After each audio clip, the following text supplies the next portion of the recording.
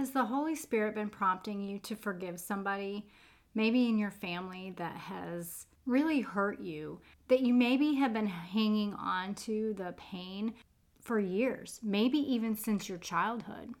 Do you feel like God is showing you that now is the time to offer that person forgiveness? We're going to talk a little bit about that today, because forgiving someone is really an amazing gift that you give yourself. And it's an amazing way to show yourself some love. And there's so much healing that can come from that. So I want to share a powerful tip that I learned to really allow God to heal your broken heart, that may just be the thing that helps you get victory over this issue. Are you a Christian woman over 40 who is struggling with consistently low energy and fatigue? Are you tired of trying to navigate the ever-changing health chatter all around you? And do you wish there was a simple solution to just feeling good? Boy, do I see you and I hear you. Hi, I'm Michelle, and as a holistic health coach and fellow midlifer, I have realized the answer to our whole health concerns isn't in the online search bar, those fad diets, and endless exhausting workouts. Listen, beautiful mama, as the heartbeat of your home, you have spent your life caring for others well. So now is the time to take good care of yourself, get back your energy, and reclaim your entire health during this season. So if you are ready to stop striving and start thriving as your healthiest whole self, then you are in the right place. Grab your iced coffee, a notebook and pen, and let's treasure your wellness. So we're talking about unforgiveness today in regards to a family member specifically that has maybe kept you in bondage for the majority of your life. Maybe for years since childhood, you have been struggling to forgive this specific member of your family, even though you might be able to see them at family gatherings, holidays, whatever. There's still something there underlying that is really affecting you, and it's really causing maybe some emotional turmoil going on, and maybe to the point where it just affects you so deeply after you've spent time with that person. That's very common, to have a physical reaction or a emotional reaction to being around somebody that has caused you pain after the event. Right? You feel like you've handled it fine. You've handled that family dinner or whatever it is, but then maybe the next day you are just feeling really down or depressed or physically sick, and you don't know why. There could be a connection there. So just as a little disclaimer here, I am not trauma trained, but I am trauma educated. And so I'm just giving my opinion and the things that God has shown me over the years about unforgiveness. And there are so many different types of trauma that we're not going to camp out on the trauma part, but really the unforgiveness and how God shows us in His Word that we are supposed to forgive. And I know that you know this. We know as Christians we are supposed to forgive those that hurt us. But it's more than just a command. It is for our benefit. It is to help us to be in good health. It is for us to live an abundant life in mind, body, soul, and spirit. Because the thing is, unforgiveness breeds into bitterness. It makes a body sick. There are so many health conditions that are related to a spiritual root, and unforgiveness is one of them. It's a big one. And if you were to do a word search or just look back in your concordance in your Bible and look for connections between health and your heart, you will see that God was trying to show us that they are connected. Proverbs 15:13 says, "A joyful heart makes a face cheerful, but a sad heart produces a broken spirit."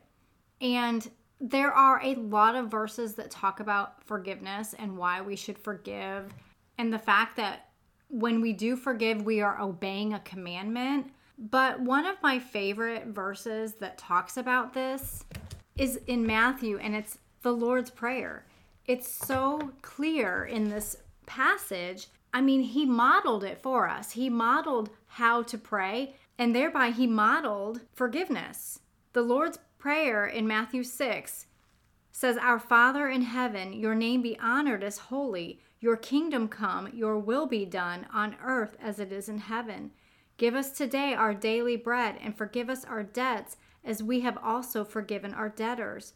And do not bring us into temptation, but deliver us from the evil one." And I love that so much because, well, first of all, it's modeled to us how we should pray. There's a lot packed into that. But we're asking God to forgive us. But if we're saying the Lord's Prayer and we're asking God to forgive us as we have forgiven our debtors, but we haven't truly forgiven our debtors, is God really going to forgive us? And he addresses that in verse 14. "For if you forgive others their offenses, your heavenly Father will forgive you as well. But if you don't forgive others, your Father will not forgive your offenses." So that's kind of like a stab in the heart moment, right? Like, we want God to forgive us. We know that we sin every day, but if we are holding on to unforgiveness in our heart, whether we acknowledge it or not, we could have not acknowledged it for 20 years.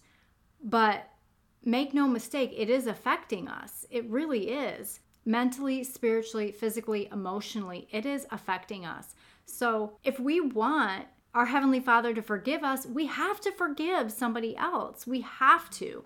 It is a commandment. But I don't want to just talk about the fact that it's a command.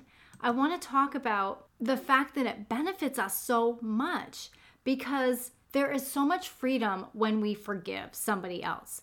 It doesn't affect the other person when we forgive. And by that token, maybe I'm wrong on this, but I don't feel like we need to go up to the person and say, "I forgive you for what you did back in 1982.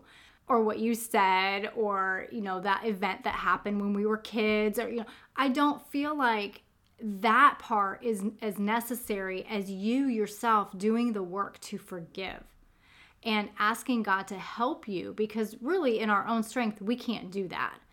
We absolutely cannot do that. We can say we forgive, but we still cringe when we hear that person's name, or we see that person's name pop up on our phone or something. It's like, oh, here we go. And again, this can be small or big. This can be in the middle. But when we forgive that person, we are giving ourselves such a gift. 2 Corinthians 2:10 and 11, Paul is saying, "Anyone you forgive, I do too. For what I have forgiven, if I have forgiven anything, it is for your benefit in the presence of Christ, so that we may not be taken advantage of by Satan, for we are not ignorant of his schemes." And that jumped out at me. Who wants to keep you stuck in unforgiveness? It's not God, it is Satan. He wants to keep you stuck. He doesn't want your broken heart to heal. He doesn't want you to have healing. He doesn't want you to obey the command to forgive, because it is easier for him to keep you stuck in this mindset of unforgiveness. And then that can breed into bitterness, and that can breed into anger, and it can just go on and on. And he knows it makes the body sick. He knows that it keeps us sick. So we have to be aware that it is for our benefit when we forgive, and that Satan wants to take advantage of us. So once we're aware of that, then we can more effectively ask the Lord to help us to get past that and to take the steps necessary to fully, effectively, and 100%, once and for all, forgive the person that has wronged us. Ephesians 4:31 and 32. It says, "Let all bitterness, anger, and wrath, shouting and slander be removed from you, along with all malice. And be kind and compassionate to one another, forgiving one another, just as God also forgave you in Christ." So again, as a new creation, we have been forgiven. We need to forgive. And I can't stress enough how much freedom there is when you forgive. This is not easy. This is by no means a 3-step program to forgive and then you're going to feel great. However, allowing the Holy Spirit to work in you and show you and just shower you with grace and love, you will receive peace. You will receive that peace that does not make sense because God has given you that peace. So my suggestion, my tip, aside from asking the Holy Spirit to help you with this, is to tactically write a letter to the offending person. Now, before you get mad, you do not have to send it. Again, I don't believe, and I could be wrong, right? I am not a therapist. I am not trained psychiatrist, psychologist. However, just in my heart, I don't believe that we need to send that letter. I don't believe that we need to call that person up, because sometimes we don't want to stir the pot, right? Sometimes we don't want to address old wounds from, especially if we're talking about from our childhood, that the other person has obviously moved on, right? I mean, it's so obvious, like they don't give it another thought, but it's been stuck in you for your entire life. There's an amazing book called The Body Keeps the Score. I highly recommend it if you are at the least interested in trauma. It is a goldmine of information, but the body holds on to past trauma. The body holds on to the unforgiveness that we are feeling, whether we acknowledge it or not. It's holding on to it. So even if you write that letter to the offending person, but you don't send it, you can even burn it, because there's great therapeutic benefits in writing and burning. But you don't have to send it, and you can still get victory over that. You can get healing from that.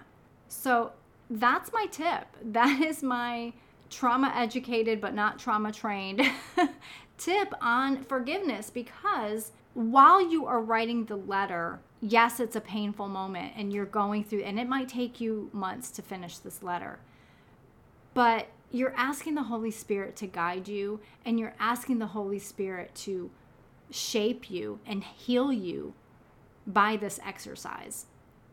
And this is a great way to show yourself some love by giving yourself the gift of forgiveness. This might mean that you need to forgive yourself for something, right? We hold on to unforgiveness for ourselves. Like, how many times do we think about something that we did that God has already forgiven us for, but we can't let it go? It is freeing. Write yourself the letter. It is so freeing to be able to give it to God once and for all and let Him declare victory over it. And only then will you begin to fully be able to heal.